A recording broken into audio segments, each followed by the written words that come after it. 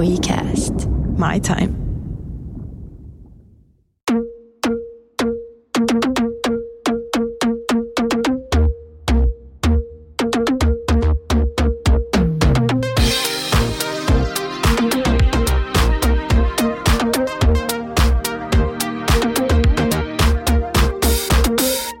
Terve taas Ruokakuplasta. Studiossa on Ossi ja Noora. Tänään me puhutaan radikaalista läpinäkyvyydestä, eli siitä, mistä ruoka tulee, kuka raaka-aineen kerää, prosessoi, tuottaa, kuljettaa ja niin edespäin. Mulle henkilökohtaisesti läpinäkyvyys on oikeastaan se tärkein kriteeri, kun mä ostan ruokaa ja tartun johonkin tuotteeseen. Mulle se tarkoittaa luotettavuutta ja tuoteturvallisuutta. Mitä se, Ossi, merkkaa sulle, läpinäkyvyys? Kai se sitä tarkoittaa, että firma viestii positiivisia arvoja, jos se kertoo paljon tuotteesta. Eettisyyttä ja ekologisuutta. Mehän puhuttiin tästä aiheesta jo aiemmassa jaksossa aika paljonkin. Ruoka- ja nettijaksossa sivuttiin läpinäkyvyyttä, sen lisääntyminen. Sehän on vahvasti sidoksissa nimenomaan teknologiaan, teknologisten ratkaisujen kehittämiseen ja tämmöiseen big data ja tiedon keräämisen helpottumiseen. Jos me lähdetään niinku ihan perusasioista ja käsitellään sanaa läpinäkyvyys, että mitä se tarkoittaa, niin käytännössähän se tarkoittaa elintarvikkeen osalta kaikkea sitä tietoa ruoasta, mitä on olemassa ja sen alkuperästä. Eli mitä kauempaa ruoka tulee, sen enemmän dataa meillä pitäisi olla saatavilla, mutta näinhän ei välttämättä tosiaankaan ole. Mutta läpinäkyvyys ei tarkoita ainoastaan esimerkiksi työntekijöiden oloja, joka on ehkä monilla mielessä, kun puhutaan läpinäkyvyydestä, eikä se tarkoita pelkästään eläinten elinolosuhteita, vaan se tarkoittaa myös esimerkiksi raaka-aineen viljelyympäristöä, torjunta-aineiden käyttöä, ympäristövaikutuksia ja niin edelleen. Eli alkutuotannosta on hyvin pitkä matka kaupan hyllylle. Jos ajatellaan yritysvastuullisuutta, niin se koostuu oikeastaan 7 kokonaisuudesta.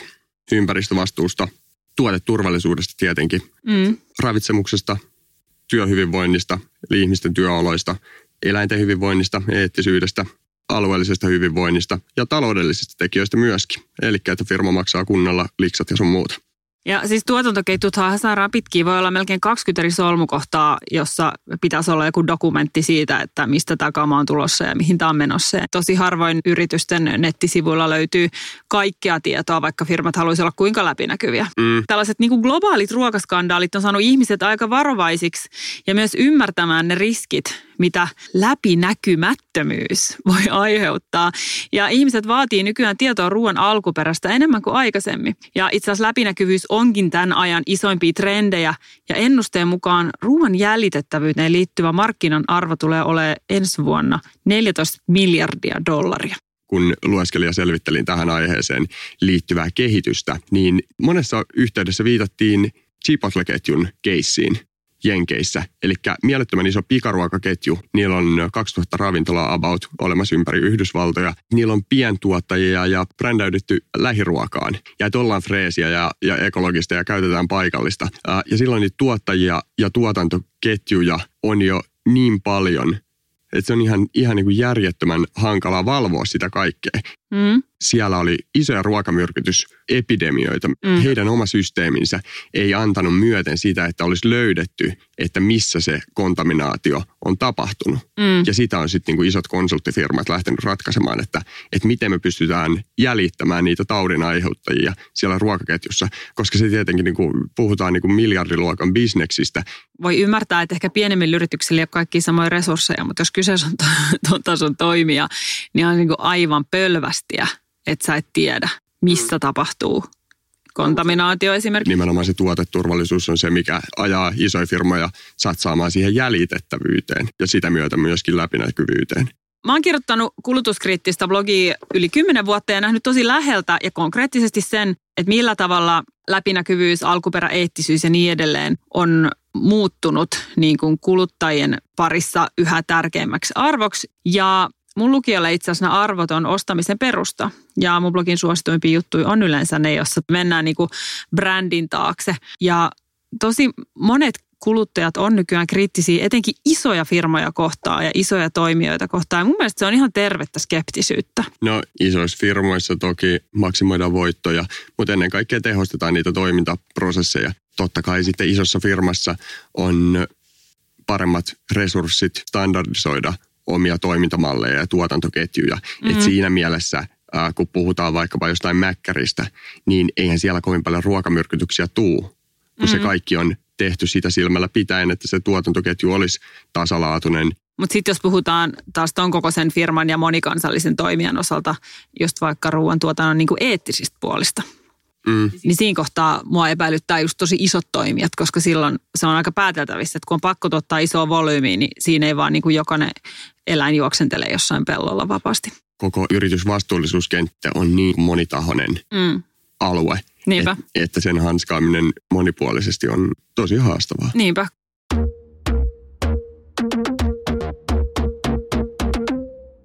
Puhutaan yritysvastuullisuudesta. Kukaanhan ei voi uskottavasti valvoa itse itseään. Siksi on tärkeää, että meillä on esimerkiksi Finwatchin kaltaisia toimijoita. Eli yritystoiminnan globaaleja vaikutuksia tutkiva kansalaisjärjestö, joka pyrkii edistämään ekologisesti, sosiaalisesti ja taloudellisesti vastuullista liiketoimintaa. On erittäin asiallista ottaa linjoille Finwatchin toiminnanjohtaja Sonja Vartiala. Sonja Vartiala. Minkä vuoksi suomalaisia pitäisi kiinnostaa elintarvikeketjun läpinäkyvyys? Ihmisten olisi hyvä miettiä, että mitä suuhunsa laittavat ja millaisissa oloissa ne ruokatuotteet on tuotettu. Että se tietenkin vaikuttaa paitsi niin kuluttajien omaan hyvinvointiin kuin sitten yhteiskunnan hyvinvointiin, suomalaisen työn kilpailukykyyn ja ihmisoikeuksiin Suomen rajojen ulkopuolella. Minkälaisia ongelmia läpinäkyvyyden lisäämisellä voidaan ehkäistä? Monenlaisia ongelmia, ekologisia, sosiaalisia ongelmia, kaikki ruokatuotannon ongelmat, niin viime kädessä niiden ratkaiseminen lähtee siitä, että siitä ruoantuotannosta saadaan läpinäkyvää. Moni kuluttaja ei ajattele vielä riittävästi sen tuotteensa taustoja. Ja sitten se näkyy myös lainsäädännön tasolla, että siihen yrityksiä ei välttämättä edellytetä kiinnittämään siihen ruoantuotannon alkuketjuun niin riittävästi huomiota. Mistä sä luulet, että se johtuu? Meillä on tällä hetkellä sääntelyn purku poliittisena agendana ja se näkyy lainsäädännössä, että yrityksille ei ole haluttu asettaa uusia velvoitteita. No lisääkö yritykset läpinäkyvyyttä todennäköisemmin porkkanan toivossa kuin kepin pelossa? Sekä että varmaan se kepin pelkokin siellä taustalla on, että sitten jos tulee jotain skandaaleja pintaan, niin kuluttajat voisivat reagoida, mutta sekä että kaikenlainen yritystoimintaan liittyvä läpinäkyvyys on parantunut. Et nythän monet yritykset merkitsee esimerkiksi sen pääraaka-aineen jo kuluttajille näkyviin, että mistä se tulee. EU:ssahan on tiettyihin elintarviketuotteisiin liittyen ollut jo pitkään pakollisena tällaiset jäljitettävyyskoodit, Proved Establishment-koodit, joita tiettyihin liha- ja kala- ja äyreistuotteisiin tulee merkitä. Et niiden avulla esimerkiksi me aikanaan jäljitettiin tonnikala-tehtaita Thaimaasta. No onko jotain sellaisia kotimaisia toimijoita, jotka olisi hyviä esimerkkejä joko läpinäkyvyyden radikaalissa lisäämisessä tai olleet tosi esimerkillisiä toimijoita alusta saakka? Suomalaiset yritykset on ehkä keskimäärin avoimempia kuin sitten vastaavat yritykset Euroopassa. Suomessa on oikeastaan poikkeuksellisen avointa ollut tämä päivittäistavarakaupan läpinäkyvyys, että kaikki suurimmat kotimaiset ketjut niin kertoo esimerkiksi sidosryhmille avoimesti siitä, että mistä tuotteet tulee. Iso trendi on se, että tämä läpinäkyvyys tulee lisääntymään kaikkialla, että siitä on paljon viitteitä. Että esimerkiksi palmuöljy pitää nyt merkitä tuotteisiin ja lihan alkuperämerkintöjä vaaditaan niin kauppoihin kuin ravintoloihin. Että tässä on poikkeuksellisesti ehkä tällainen läpinäkyvyyttä ajava politiikka, mikä liittyy tietenkin tähän suomalaisen tuotannon kilpailukykyyn. Että kyllä mä näkisin, että läpinäkyvyys lisääntyy kaikessa yritystoiminnassa. Kuinka paljon on liikkeellä sellaista, että ollaan niin kuin NS-avoimia, mutta sitten toisaalta niin kuin paljastetaan siitä tuotannosta vaan niin kuin joku promille? Totta kai niitä kaikenlaisia väitteitä on aika paljon ja vastuullisuusväitteitä, että yritysten omia ohjelmia esitetään, niin kuin ne olisi sertifiointeja, että sen tyyppistä kuluttajien summuttamista esiintyy kyllä vieläkin. Kuinka isoja ongelmia tuohon liittyy, että näiden niin kuin sertifikaattien ulkopuolella tehdään näitä omia vastuullisuusstrategioita? No vastuullisuusstrategiat sinänsä ei ole mikään ongelma, mutta se, että sivuutetaan nämä tämmöiset kolmannen osapuolen luotettavat valvontajärjestelmät ja pyritään käyttämään yrityksen omaa valvontaa, niin se on tietenkin tosi ongelmallista, koska se että yritys valvoo itseään ja omia tuotantoketjujaan, niin ei mitenkään edesauta niiden ongelmien riippumatonta julkituloa. Ja sitten niihin ongelmiin puuttuminen niin voi olla aika heikkoa, koska yritykselle ei ole samalla tavalla intressiä korjata niitä ongelmia kuin että jos se ongelma tulisi kolmannen osapuolen valvonnassa esiin. Tämmöisiä tuotteita kuin esimerkiksi kahvi tai kaakao tai tee, mitä tuotetaan tosi isoja määriä ja köyhissä olosuhteissa kärrypolkujen päässä, niin semmoisia on varmastikin jonkun verran vaikeampi valvoa kuin sitten vaikkapa jotain eurooppalaista tomaattia. Se vaatii erilaisia mekanismeja. Toki niin kuin eurooppalainen tomaattikin alkaa olla jo aikamoinen riskituote tämän paperittomuuden ja siirtolaisuuden lisäännyttyä, että monet tämmöiset perinteiset vastuullisuusvalvontajärjestelmät niin on laajentanut toimintaansa myös Etelä-Eurooppaan sen takia, että ne riskit siellä kasvaa. Mutta että tietenkin kahvi esimerkiksi pientuottajaosuuskuntien valvominen, jossa saattaa olla tuhansia yksittäisiä pieniä tiloja, niin tästä on vaikeaa myös asettaa niille sellaisia kriteereitä, että se vastuullisuus toteutuisi. Että siihen liittyy monenlaisia ongelmia. Onko blockchain-teknologia potentiaalinen tai jopa mullistava ratkaisu ruoantuotantoon liittyen, kun mietitään ekologisia ja eettisiä ongelmia? Siitä on hirveästi puhetta, mutta mä en ehkä näe itse, että miten esimerkiksi ihmisoikeuskysymykset niin voitaisiin ratkaista tällaisella niin kuin teknologisella innovaatiolla. Jos pienellä kahvitilalla on työntekijäpakkotyön kaltaisissa oloissa, niin miten mikään niin kuin tekninen ratkaisu sen ongelman poistaisi. Mitä tulee ihmisoikeuksiin, niin sitä ei valvota millään tavalla siis Suomen rajojen ulkopuolella. Mitä ollaan pitkään jo vaadittu, on, että tulisi säätää tämmöinen huolellisuusvelvoitelaki, joka edellyttäisi yrityksiltä ihmisoikeusvastuun kantamista tämmöisen riittävän huolellisuuden kautta.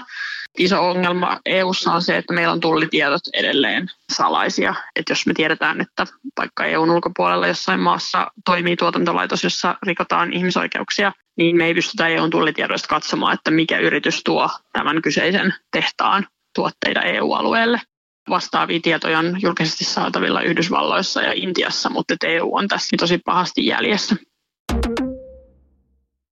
Aika käsittämätön juttu, että jos me tiedetään, että Thaimaassa on vaikka tehdas, jossa tuotetaan epäeettisissä oloissa mehua tai lihaa tai mitä tahansa, ja sitä tuodaan Suomeen, niin tullista ei voi saada tietoa siitä, että ketkä sitä jälleen. Ihan käsittämätön asetelma. Tuntuisi melko lailla itsestään selvältä, että tuohon pitäisi saada lainsäädäntöä estämään tämmöistä kuvioa. Sitten on myös sellainen asia, mitä ehkä läpinäkyvyyteen liittyen ei hirveän usein tulla ajatelleeksi, eli ympäristövaikutukset. Eli kun me suljetaan pois eläintuotannon ongelmat ja ihmisoikeusongelmat ja kaikki se, niin jäljellä jää oikeastaan se, joka mahdollistaa meille ruoantuotannon ylipäänsä, eli ympäristö. Hyvä konkreettinen esimerkki on vaikka palmuöljy. Katsot sä, onko tuotteissa palmuöljyä, kun sä ostat? Nyrkkisääntönä voi sanoa, että mä en käytä mitään semmoisia tuotteita, missä olisi juurikaan mitään kaukaa tuotua. Mä käytän pelkästään suomalaisia. Paitsi ne sun suklaapatukat. No kieltämättä. Tulee jotain tämmöisiä yksittäisiä tuotteita.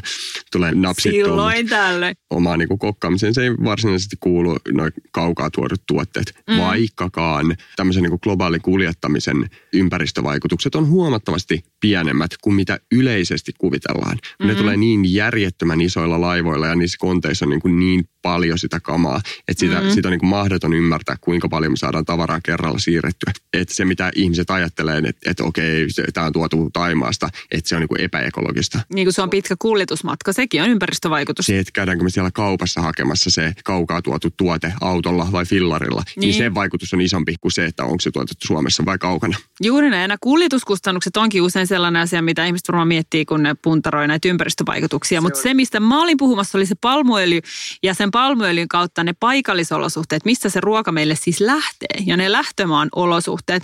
Jos puhutaan palmuöljystä lyhyesti, niin sehän on tuotantomaissaan kaikista pahimpia metsäkadon aiheuttajia ja se taas vaikuttaa eläinten luonnollisen elintilan katoamiseen ja eroosion lisääntymiseen ja niin edelleen. Ja metsäkato on yksi maailman suurimmista hiilidioksidipäästöjen aiheuttajista. Toinen esimerkki on soija, jonka ympäristövaikutuksia on esimerkiksi metsäkato, kasvihuonepäästöjen kasvu, luonnon monimuotoisuuden väheneminen ja niin edelleen. Soijan osalta tiedetään noista ympäristövaikutuksista aika paljonkin, että se palmuöljy on vielä ehkä silleen vähän tuntemattomampi. Ja soijassa on aika helposti hahmotettavissa, että mikä on reilun kaupan ja fiksuusoija versus sitten riisto- ja GMO-meiningit.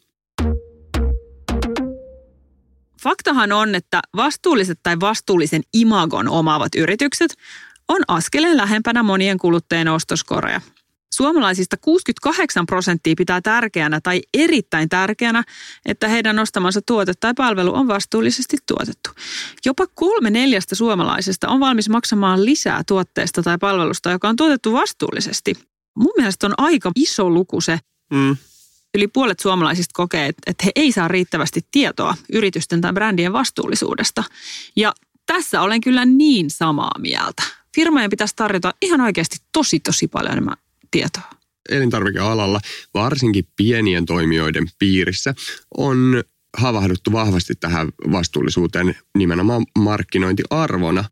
Ja ihan semmoisen niin kuin toiminnan lähtökohta on siellä niin kuin positiivisissa arvoissa. Se on tavallaan nyt tosi uudenlainen tulokulma. Viedään niin kuin ihan överiksi se läpinäkyvyys ja avoimuus. Ja siis se, että jos me ostetaan suomalaista, niin silloinhan me ollaan kuitenkin jo paljon pidemmällä ihan lähtökohtaisesti kuin ulkomaisen tuotteen osalta, kun me tiedetään, että Suomessa on työolot ainakin niin kuin kohtuullisella tasolla ja palkka on niin kuin sellainen, jolla voi kuitenkin elää.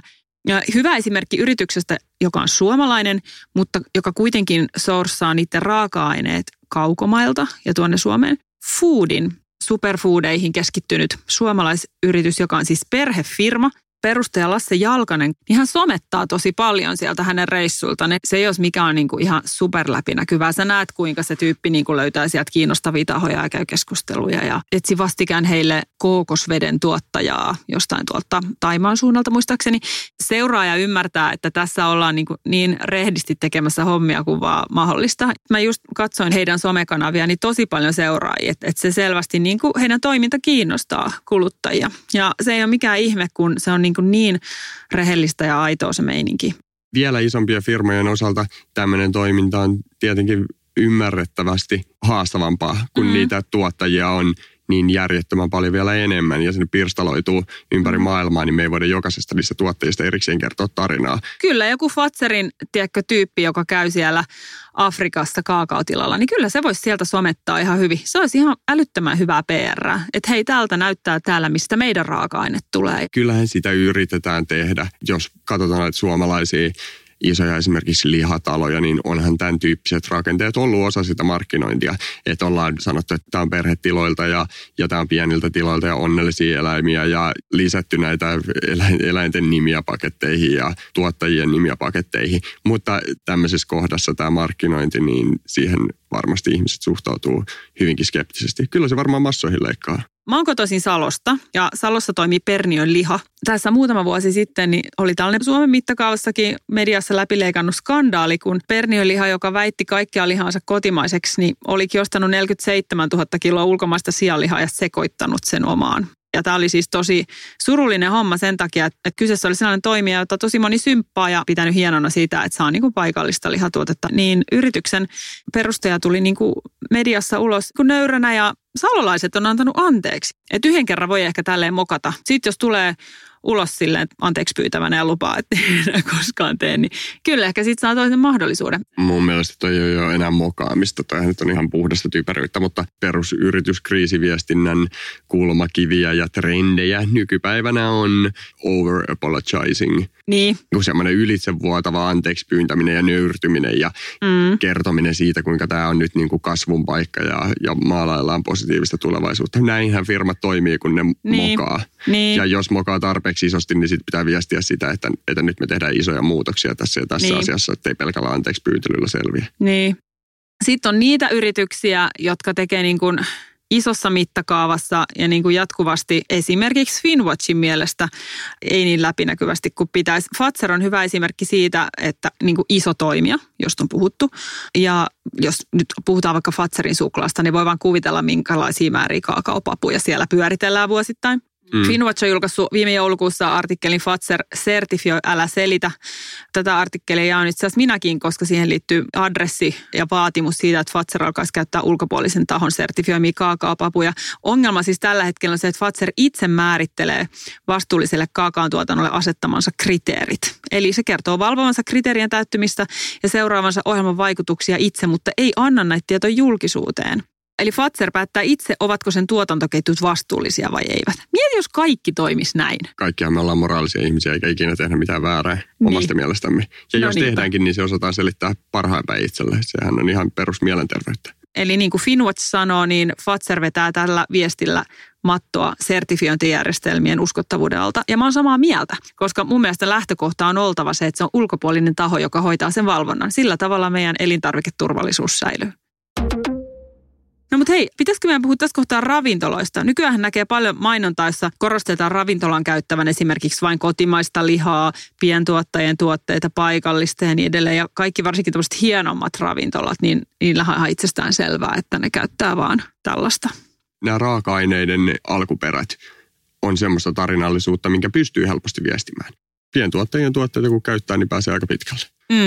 Ravintola-alalla tehdään pitkää päivää ja huonoilla palkoilla ja saattaa olla jonkun verran niin kuin huono ja epäterve työkulttuuri. Niin millä se kerrotaan sillä ravintola-asiakkaalle, että kuinka pitkää päivää ja kuinka paljon täällä pommatetaan harkkareita. Niin aivan, siinä on toikin puoli. Mä mietin nyt lähinnä vaan raaka-aineiden alkuperää, totta? Koska vastuullisuutta ja hyvää yrityskulttuuria pitää viestiä. Toki ravintola-alalla on tosi hyviäkin toimijoita. Esimerkiksi Helsingissä juuri ravintolat on tunnettuja siitä, että työntekijöitä kohdellaan ihan loistavasti. Ja alan sisällä ihmiset tietää sen kyllä, mutta eihän kuluttajat tämmöistä asiaa osaa pelkästään sitä ruoka-annosta tai ravintolan ulkopuolelta katsomaan. Olisipa ihan mahtavaa, jos mä voisin valita ravintolan sen perusteella, missä kohdellaan työntekijöitä reiluiten. No joo, totta kai, jos ihmiset ei voi hyvin töissä, niin kyllähän se näkyy sitten lopputuotteessakin. Mutta se on vaikea luoda tämmöistä järjestelmää tai läpinäkyvyyssysteemiä. Ennen kaikkea olennaisessa roolissa on ulkopuoliset valvojat. No Finwatchista jo puhuttiin, mutta erilaiset järjestöt ja aktivistit tuottaa dataa sieltä, missä ei muuten ole ketään tiedottamassa tai näkemässä. Esimerkiksi tehotuotantotilat. Näin kotimaisessa katsannossa on tietenkin ollut viime aikoina lihateollisuus. Se, että miten niitä eläimiä teurastetaan ja käsitellään elinaikanaan. Sitähän pyritään tekemään suljettujen ovien takana.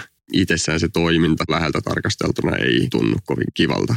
Jos me nyt sitten hyväksytään, että tämä toiminta on niin kuin osa meidän kulttuuria, niin... Miksi sitä ei voi sitten näyttää? Mun mielestä pitäisi. Jos meidän lainsäädäntö vaatisi sen, että vaikka lihantuottajalla tietyt vaatimukset sen suhteen, että kuinka avointa sen toiminta on. Vaikka joku vitsin valvontakamera 24H siellä tuotantotilassa, jonka live-feedia voi seurata niiden nettisivuilta. Niin olisiko vähän realistisempi kuva siitä, että mistä se ruoka tulee ja minkälaisissa oloissa eläimet on. Niin kauan kuin meidän ruoantuotanto tapahtuu seinien sisällä meidän näkemättä sitä, niin kauan tarvitaan aktivismia. Et mun mielestä me tarvittaisiin saakeli läpinäkyvät seinät sinne tuotantolaitoksiin. Jos ajatellaan firman viestintää tämmöisissä läpinäkyvyysasioissa, niin mitä avoimemmin siitä puhutaan oikealla nimillä, niin silloin ollaan niin kuin hyvällä ja tukevalla maaperällä. Sitten kun ohjataan niin kuin osatotuuksilla sitä toimintaa, siellä saattaa olla jotain eettisesti tai ekologisesti kestämätöntä, mistä yritetään ohjata sitä keskustelua pois, niin kyllä siitä tuntuu jäävän kiinni jossain vaiheessa. Niin, eli nyt voidaan ottaa pöydälle tämä Atrian ja bloggaajien yhteistyökeissi. Sehän oli jonkunnäköinen imagotappio. En tiedä, onko sillä mitään merkitystä noin isommassa kaalassa, mutta onhan se vähän surkuhupasu keissi. Se oli tosi surkuhupasa keissi. Ja tälleen niin kuin ammattibloggaajana itse, niin en voinut kuvaan pudistella päätäni silleen, että miten näin, mitä, kuka tämän kampanjan on suunnitellut. Silleen, että ihan oikeasti. Eli kyse oli siitä, että lihateollisuus vei maatiloille blokkareita pariksi tunniksi katsomaan sitä touhua, syötti niille propagandaa ja jengi kirjoitti siitä juttuja ymmärtämättä, että... Mistä nyt oikein kirjoitetaan? Niin. Se on tosi epäeettistä, että sä otat henkilöitä, joilla ei ole mitään osaamista tai tietämistä koko alasta, muuta kuin ehkä lopputuotteen käyttäjinä. Ja sitten heille syötetään faktoja, jotka on vaan pieni siivu siitä todellisuudesta. Totta kai siitä jää kiinni. No, tämä herättää musta ärsytystä sen vuoksi, että tällaiset keissit myös leimaa mun omaa alaa. Eli kun muutamat bloggaajat hairahtuu tekemään tällaista, niin arvaa vaan, kärsitäänkö me siitä kaikki. Se vaikutus on aina paljon isompi vaan kuin se yksi keissi. Mutta nämä valikoidut faktat on just tämän ajan ilmiö. Että on helppo tuoda esille vastuullisuutta tietyllä tontilla ja sitten ehkä olla kertomatta jostain muusta. Että voidaan esimerkiksi korostaa eläinten hyvinvointia tai voidaan korostaa vaikka luomupuuvillaa ja sen positiivista ympäristövaikutusta tavanomaiseen nähden, mutta ei kertokaan, että kuka sen puuvillan kerää ja millä palkalla.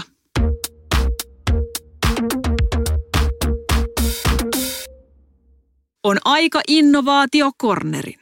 Mä aloitin mun innovaatiokornerin jo vähän äsken kylläkin, mutta mä jatkan sitä.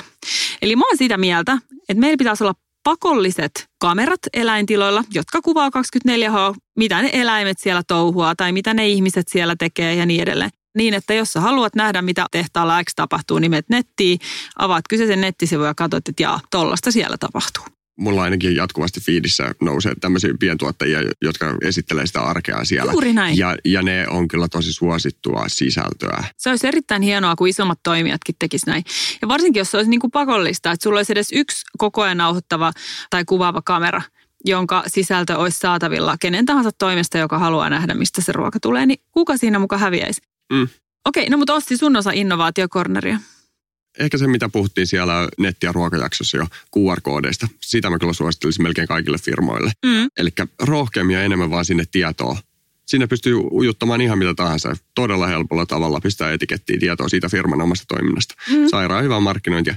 Toki tämä QR-koodimeininki, sehän on nimenomaan tätä firman omaa markkinointia. Että se ei ole sitä ulkopuolista todentamista ja läpinäkyvyyttä niin kuin sillä tavalla. No ei se itse koodi, mutta sä voit totta kai syötää sinne koodin alle tietoa siitä, että meitä valvoo tämä ja tämä taho ja niin edespäin. Niin kuin lisätietona. Totta kai. Mä yritin etsiä ruoan avoimuuteen liittyviä appeja. Jenkeistä löytyi muutamia itse asiassa tosi hauskojakin. Viivakoodin skannaamalla pystyi selvittämään, että onko tuotteen valmistaja lahjoittanut puolueille vaalirahoitusta.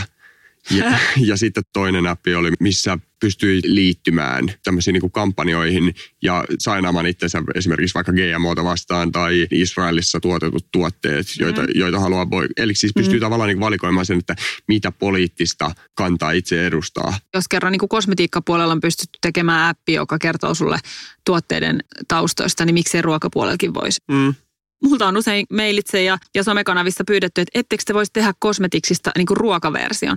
Eli sen, että sä skannaat puhelimella elintarvikkeen EAN-koodin ja saat tietoasi kaiken taustoihin liittyvä. Se olisi siis huikea, mutta mä en tiedä, millä startupilla olisi resursseja sellaiseen, jos sä mietit yhden tavallisen ruokakaupan valikoimaa.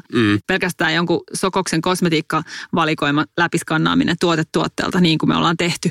Sehän vielä ihan törkeänä, niin jos se muutettaisiin elintarvikemaailmaa, niin Vaate- ja muotiteollisuuden puolella tämä voisi olla niin kuin pykälä vielä iisimpää kuin ruokateollisuuden, koska siellä niin kuin ne raaka-aineet kuitenkin on jotenkin niitä vähemmän. Ja sitten esimerkiksi vaikka työolot on kuitenkin niin kuin yksi yksittäinen paikka. No joo, saattaa sielläkin olla paljon alihankkijoita. Mutta siis onhan sitä paljon muutakin tämmöistä teknologista kehitystä, mitä on ennen kuin ne on tapahtunut, niin ajatellut, että tämä on ihan sula mahdottomuus, miten Wikipedia on koostettu.